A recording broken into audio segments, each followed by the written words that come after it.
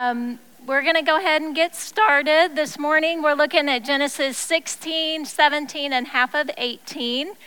And before we get started, let me pray for us.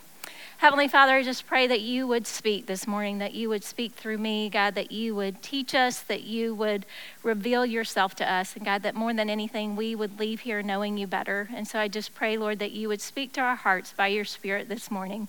In Jesus' name, amen. So I have lots of points. If you'd like to take notes, get ready because I'll give you lots of things you can write down. Before we move into chapter 16, I want to take a minute just to look back at chapter 15, verses 4 through 6.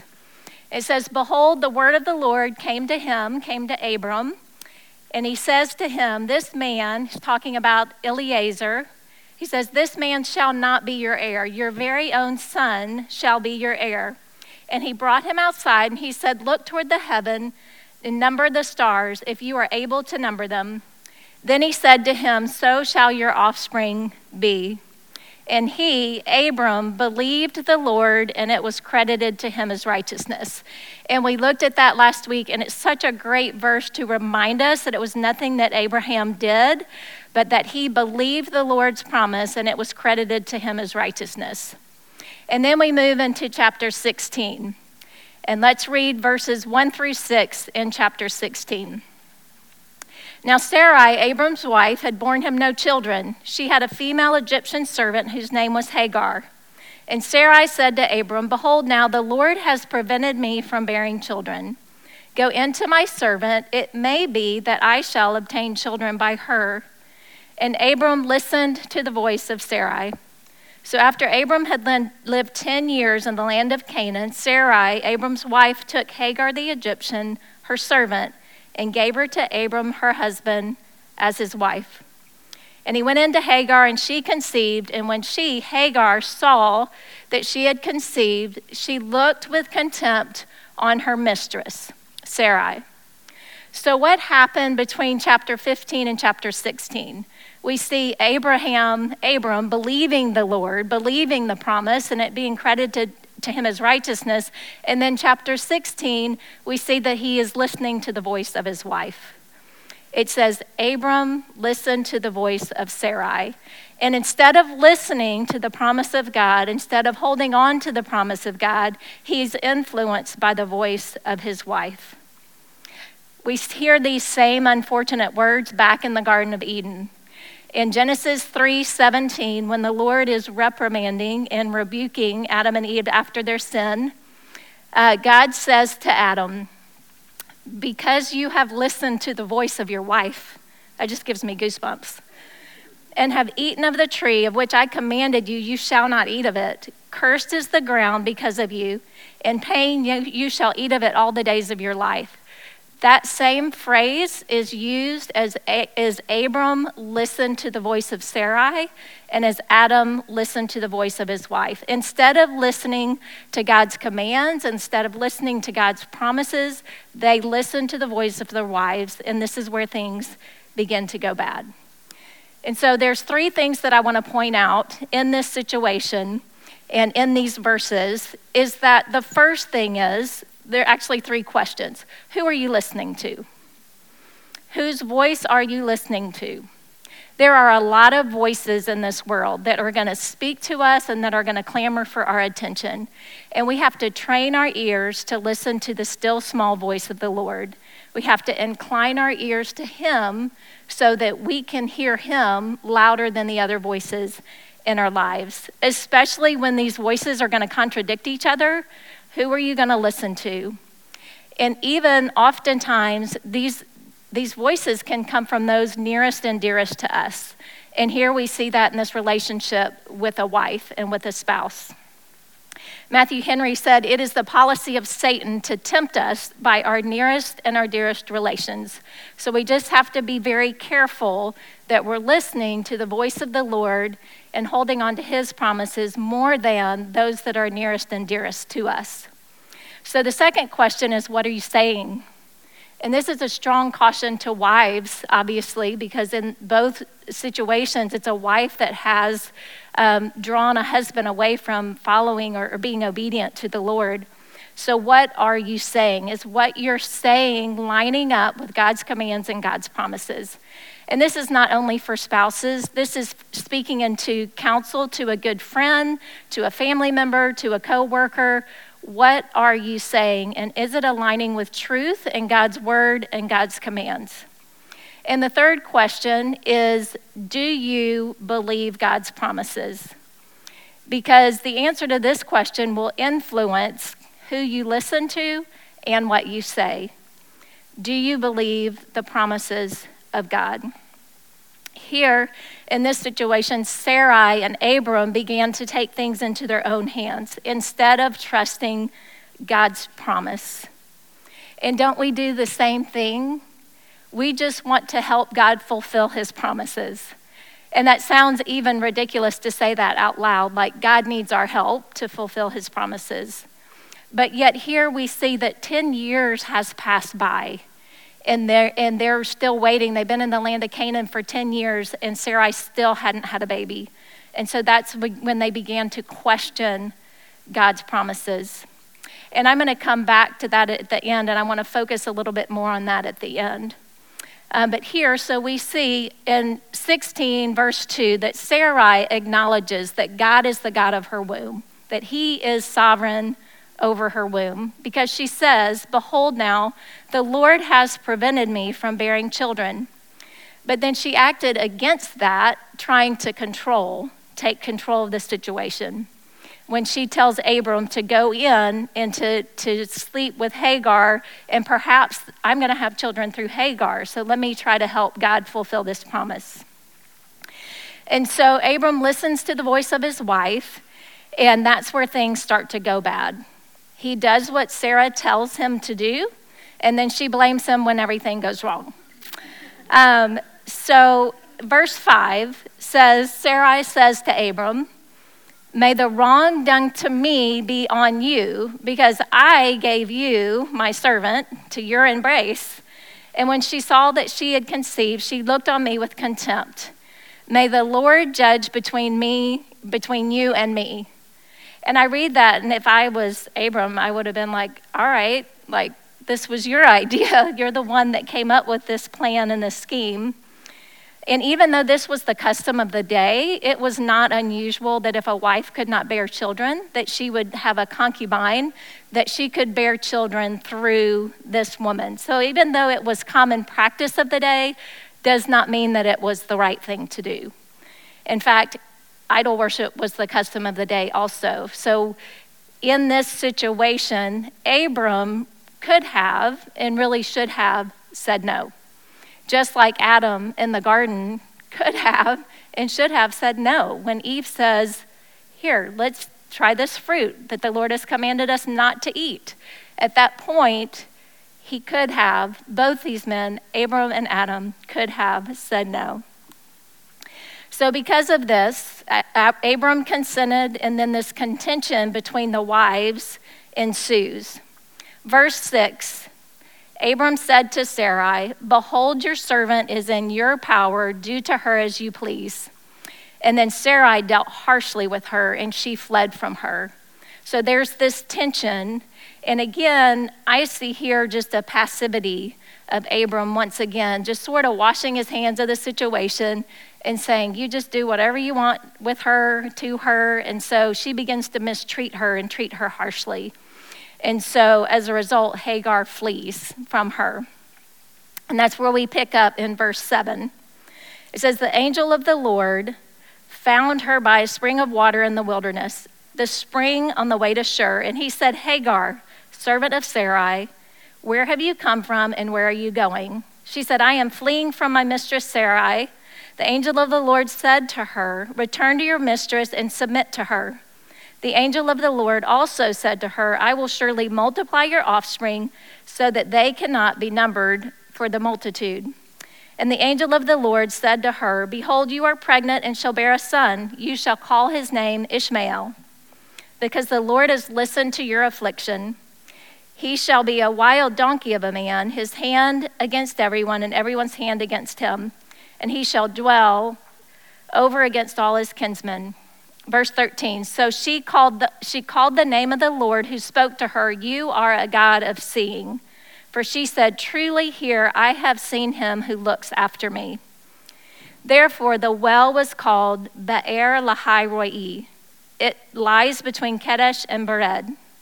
And Hagar bore Abram a son, and Abram called the name of his son whom Hagar bore Ishmael. Abram was 86 years old when Hagar bore Ishmael to Abram. There's 5 things in this encounter that I want to point out regarding Hagar's encounter with the angel of the Lord and how he responds to her. And the first thing is he pursues her. He went and found her. She's running, she's fleeing from her mistress. She's trying to hide from her mistress, but she cannot hide from the presence of the Lord.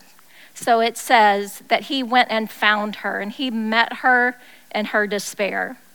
It says the angel of the Lord found her by a spring of water in the wilderness. And most Bible commentators believe that whenever someone received a visitation from the angel of the Lord, it is the Lord himself. And so we've talked about that, this pre-incarnate visitation of the Lord himself over the last few weeks. So this is the Lord pursuing Hagar. The second thing that he does is he questioned her. He says to her, "Hagar, servant of Sarai, where have you come from and where are you going?" She said, "I am fleeing from my mistress, Sarai." So have you noticed in scripture that when God asks questions, it's not because he needs the answers or doesn't know them. He knows her situation, and he asks these questions of us and to people in scripture to allow them to examine their own hearts. She needs to examine, where am I? How did I get here? And where am I going? And maybe the question is, did you even think about this before you just ran and fled? Because really, for her to run away from her mistress, this probably would have meant death for her. Like, she can't just run away from her mistress. And so God is asking the question, where are you coming from? Like, was this the right thing to do? And where are you going? Because reality is she's probably returning back to Egypt. She's an Egyptian slave. So is she fleeing, which was wrong to do? And then is she going back to Egypt, which would be a place of sin and probably danger for her? And so the Lord is questioning her to think about where she is and where she's going. The third thing he does is he instructed her. He addresses her as Hagar, servant of Sarai, and not as wife of Abram. And I think he does this to humble her. He tells her in verse 9, "Return to your mistress and submit to her." So he instructs her and he tells her to return and submit. Hagar probably thought that she received more of the favor of the Lord because she was able to conceive. Sarai was not able to conceive a son, but Hagar conceived a son, and so maybe she believed she received more favor of the Lord because of that, and possibly believed that Abram loved her more because she's carrying his son. And so it says that she looked on her mistress with contempt. Another translation, the NIV, says that she despised her mistress. So there is an attitude and a heart problem here that the Lord is addressing. And he's telling her, you need to go back, you need to return, and you need to submit to your mistress. The fourth thing that he does is he blessed her. He meets her with mercy. He tells her to obey and submit, but he also promises to bless her. In verse 10, the angel of the Lord said to her, "I will surely multiply your offspring so that they cannot be numbered for multitude." And the angel of the Lord said to her, "Behold, you are pregnant, and you will bear a son. You shall call his name Ishmael." Ishmael is the first person in the Bible that's given a name before he was born. In Hebrew, Ishmael means God will hear. So the Lord hears Hagar in this moment, and not only did he hear her, but he saw her. And that's the fifth thing that we see here, is that the Lord saw her. Verse 13, So she called the name of the Lord who spoke to her, "You are a God of seeing." For she said, "Truly here I have seen him who looks at me." And again, that well, Be'er Lahai Roi, and yes, I practiced that. It means well of the living one seeing me. So not only did God hear her, but he saw her. So this takes us into chapter 17. And at the beginning of chapter 17, the Lord appears to Abram. Verse 1, it says, "When Abram was 99 years old, the Lord appeared to Abram and said to him, 'I am God Almighty, walk before me and be blameless, that I may make my covenant between me and you and may multiply you greatly.' Then Abram fell on his face." We saw at the end of chapter 16 that Abram was 86 years old. And so at the beginning of chapter 17, he's 99. So we've got 13 years have passed. Ishmael is now a teenager, so he's 13 years old. And so in this chapter, we see God establishing his covenant with Abram. And there's several components of this covenant that I wanted to look at. The first one is, there's actually four components that I was going to look at. The first one is, as we've looked at the last couple of weeks, is it is a covenant of offspring. Verses 4-6. It is a covenant of offspring. "My covenant is with you, and you shall be the father of a multitude of nations. No longer shall your name be called Abram, but your name shall be called Abraham. For I have made you the father of a multitude of nations. I will make you exceedingly fruitful, and I will make you into nations." So it is a covenant of offspring, and this is where we see God change Abram's name to Abraham. The second thing is that it is an everlasting covenant. Verse 7, it says, "I will establish my covenant between me and you and your offspring after you, throughout their generations for an everlasting covenant, to be God to you and to your offspring after you."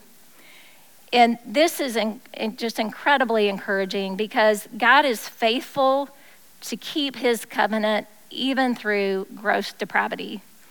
And as I was studying this week, I had already typed up all my notes and had them ready to go.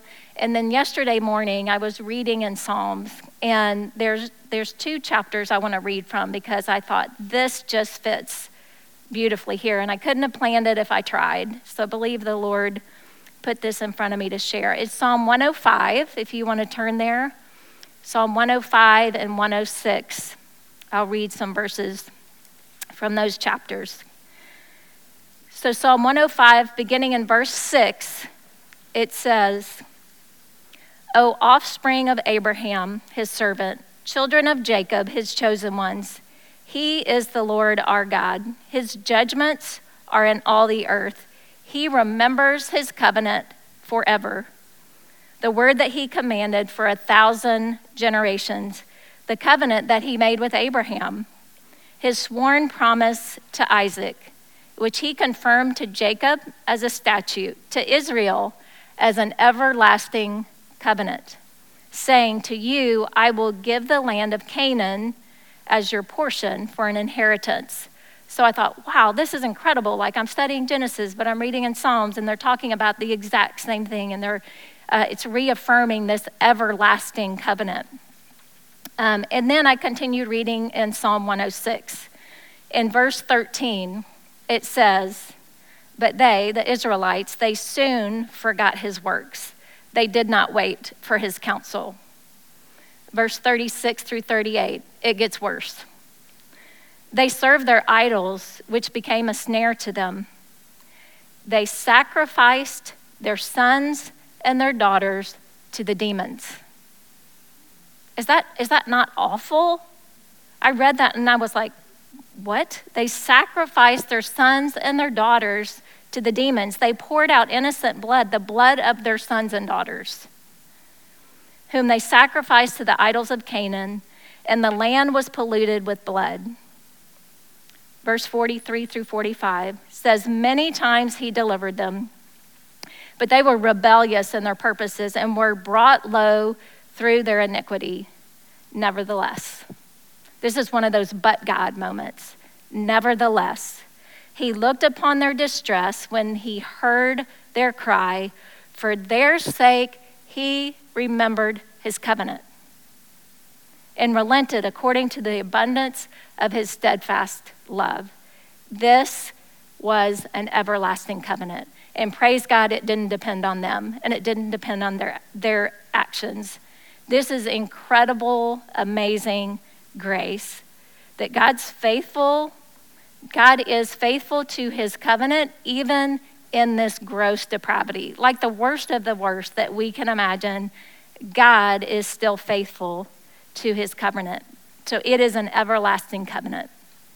The third component of this covenant is that it is a covenant of land. And we looked at this last week when God establishes and confirms the covenant of land when he walks through the pieces of the cut animals, and he is confirming that covenant of land. We saw that it was mentioned in that Psalm 105, verse 11. He said, I will give you the land of Canaan as a portion for your inheritance. And we see it in verse 8 here of chapter 17. And I will give to you and to your offspring after you the land of your sojourning, all the land of Canaan, for an everlasting possession, and I will be their God. And then the fourth component of this covenant is that God gives a sign of the covenant, and that is circumcision. So we see that in verses 10 through 13. He says, this is my covenant which you shall keep between me and you and your offspring after you. Every male among you shall be circumcised.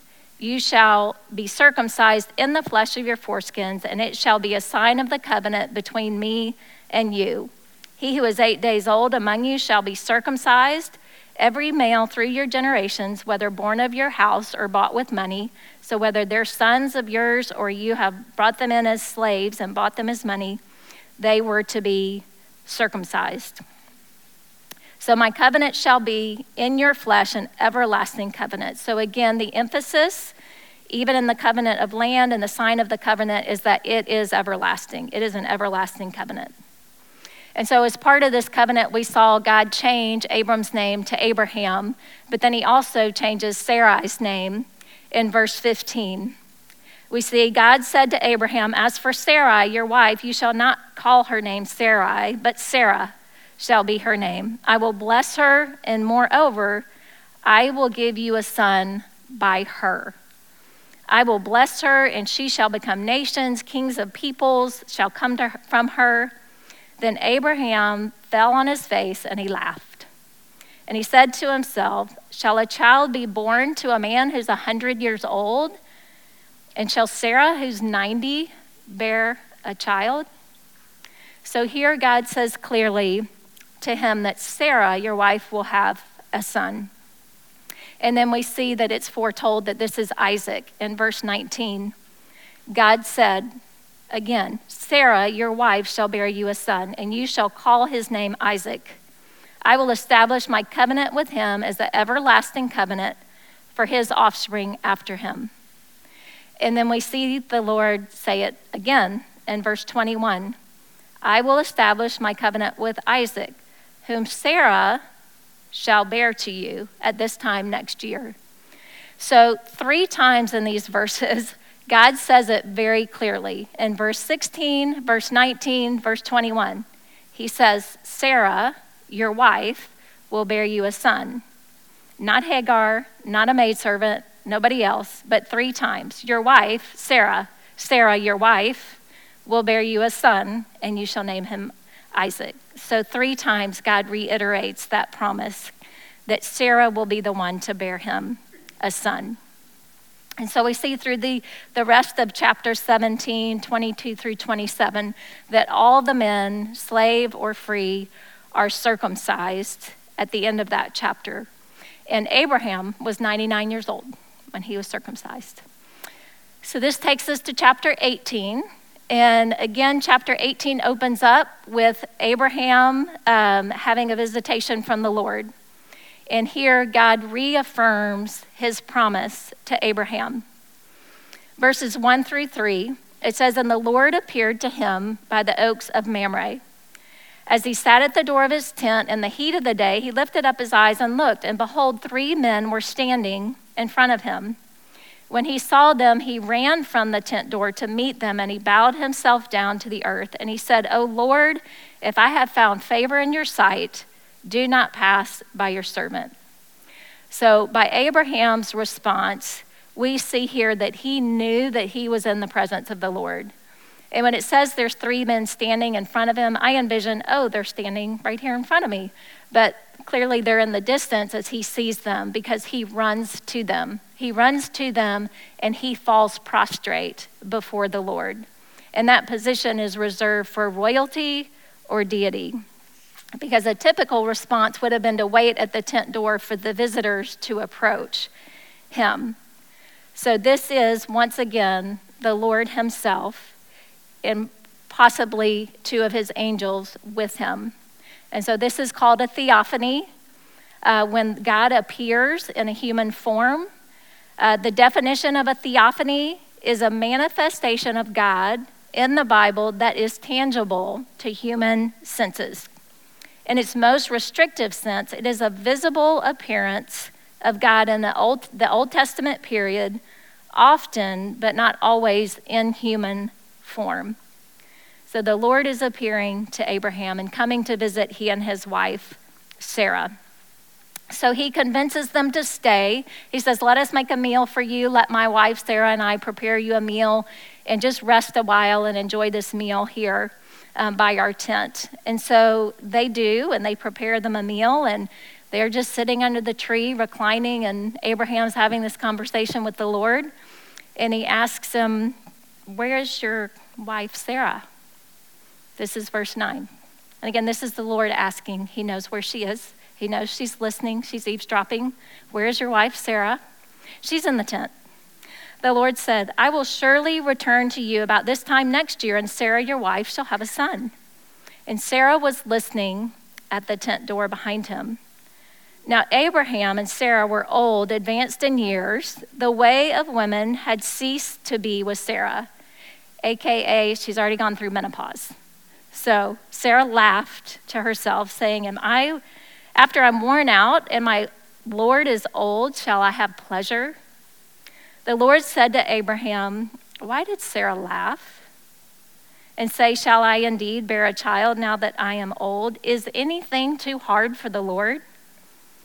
At the appointed time, I will return to you about this time next year, and Sarah shall have a son." So the Lord is telling Abraham again, the 4th time, your wife, Sarah, will have a son. But Sarah denied it, saying, "I did not laugh." For she was afraid. He said, "No, but you did laugh." This is very humorous to me, because you have the Lord talking to Abraham outside the tent. Sarah's inside the tent. The Lord's asking Abraham, "Why did Sarah laugh?" She's saying, "I didn't laugh," from inside the tent. He's going, "Oh, but you did laugh." So this conversation is going on. Like, he wasn't directly talking to her, but he knew that she was listening inside of the tent. And so he reprimands her for laughing. And it's a reprimand because there's doubt. He says, "Is anything too hard for the Lord?" And maybe he's not only reprimanding Sarah, but maybe he's reprimanding Abraham. The Lord had already foretold this to Abraham. We saw 3 times in the last chapter. Abraham has already been told, your wife Sarah is going to have a baby. Did he not tell his wife? Don't you think that's something important? Your wife's 90 years old, and the Lord has said your wife is going to bear a son. And she's hearing it for the first time. So maybe that's why the Lord is saying, "Why is she laughing? Did you not tell her?" And she's hearing this for the first time. And so that some commentaries will say, "Oh, this isn't a laughter of doubt, it's a laughter of delight."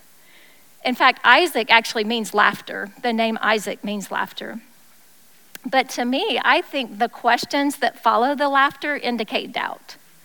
Because Abram asked the question, "Shall I have a child at 100 years old? And Sarah have a baby at 90? And that's what Sarah asked too. "Shall I indeed bear a child now that I'm old?" And that's where the Lord responds. And she responded in fear. So that indicates to me she knew her response was not the right one because she lied about it. She had fear and she lied. And the Lord says, is anything too hard for the Lord? Nothing is too hard for the Lord. So I believe this was a strategic location for the Lord to tell Abraham for the fourth time that Sarah, his wife, was going to have a baby and have a son, because he was really telling Sarah. She was listening and he knew it. And so this is the first time apparently she's hearing about it. And so I believe that was a strategic location and intention of the Lord to be there at that moment to once again reiterate this promise of a son. So this brings us to the end of our text for this week. Next week, we're going to look at Sodom and Gomorrah. And again, just the depravity of God's people and God's response to their wickedness. But I wanted to go back and reemphasize the question that I talked about is, do you believe God's promises? And I want to take some time to acknowledge it is extremely difficult to believe the promises of God when 10 years has gone by, when 14 years has gone by. There was 14 years between Ishmael and Isaac. And it is really difficult to persevere in our faith. And I didn't want to take that lightly because it's easy to go from the end of one chapter to the next and go, 13 years went by. But what in the day-to-day in our Christian walk and our Christian faith, it is hard to persevere for 13 years. And I can share that from experience. We went through some really difficult, really hard times of despair in our family for 10 years. And I'm telling you, it is hard to persevere in your faith. So I don't want to take that lightly and go, wow, I can't believe Sarah would do that. But we have to trust the promises of God. And that's where we have to persevere in our faith. And we have to hold on to the promises of his word. Be careful whose voice you're listening to, especially in those times. We have to listen carefully to the voice of the Lord. Hebrews 10:23 says, let us hold fast, let us hold unswervingly to the hope that we profess, because he who promised is faithful. We can hold unswervingly to the hope that we profess, not because we're strong. We can hold unswervingly to the hope that we profess because he's faithful. Even in our grossest sin and depravity, that God is faithful. His character does not change with our circumstances, and he will remain faithful to his promises in our lives. Let me pray for us. Father, we just praise you that you are faithful, God, even when we are not. We thank you, God, that you are the same yesterday, today, and forever, and that your steadfast love endures forever. Father, forgive us when we take matters into our own hands. Forgive us when we doubt. Forgive us, Father, when we question.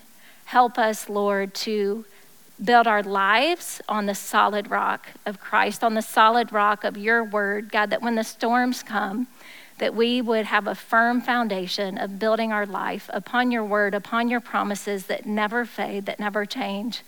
God, great is your faithfulness unto us, and we praise you and we thank you. In Jesus' name, amen.